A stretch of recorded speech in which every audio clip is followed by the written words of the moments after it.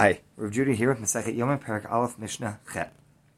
B'chol Yom Tov Minat HaMizbeach b'Kriyat HaGever.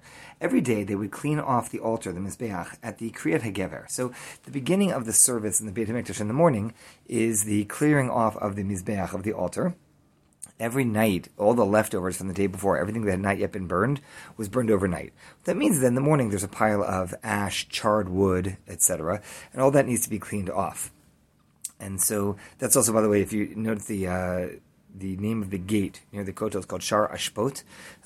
Many say that it was the gate that went out to where they would take out the leftovers, the trash, as it were, the ashes, would go out there. So the first thing that was done in the morning was to clear off the Mizbeach. So b'chol yom, every day, torminta Mizbeach, they would clean off the Mizbeach, b'kriyat HaGever, at the call of the Gever. A Gever is a male. So some say that is reference to a rooster, to a male chicken. The rooster would crow, and that was the time.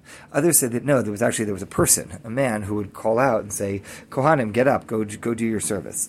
Osa muchlo. If they didn't do it right at the call of the gever, the rooster or the person that was calling out, sometime around there. Ben lefanav of ben nachar, whether before or after, meaning this is not an exact science. There are many things in the Beit HaMikdash that are exact. This could be a little before, it could be a little after, but pretty early. But Yom Kippurim, on Yom Kippur, Mechatzot, they would do it at midnight.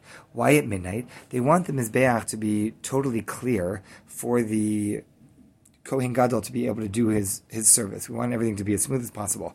So whether that is somebody else clearing it off, or whether it actually means that the Kohen Gadol himself would clear it off, but we want him to get it done. Like, do all the tasks in advance that you can do in advance, so that when the time comes to do other things, he's ready to go. On holidays, meaning Pesach, Shavuot, Sukkot, they would do it from the end of the first watch, meaning about a third of the way through the night.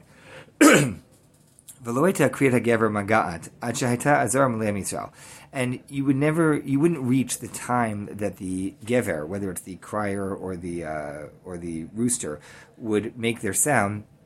On a holiday, it's not clear whether it's referring here to holidays in general or Yom Kippur, but at least on Yom Kippur, if not other holidays, by the time that this sound was made and it was time to get started, the Jews would be filling up the temple. People would come very, very early because they wanted to get in their korban first thing.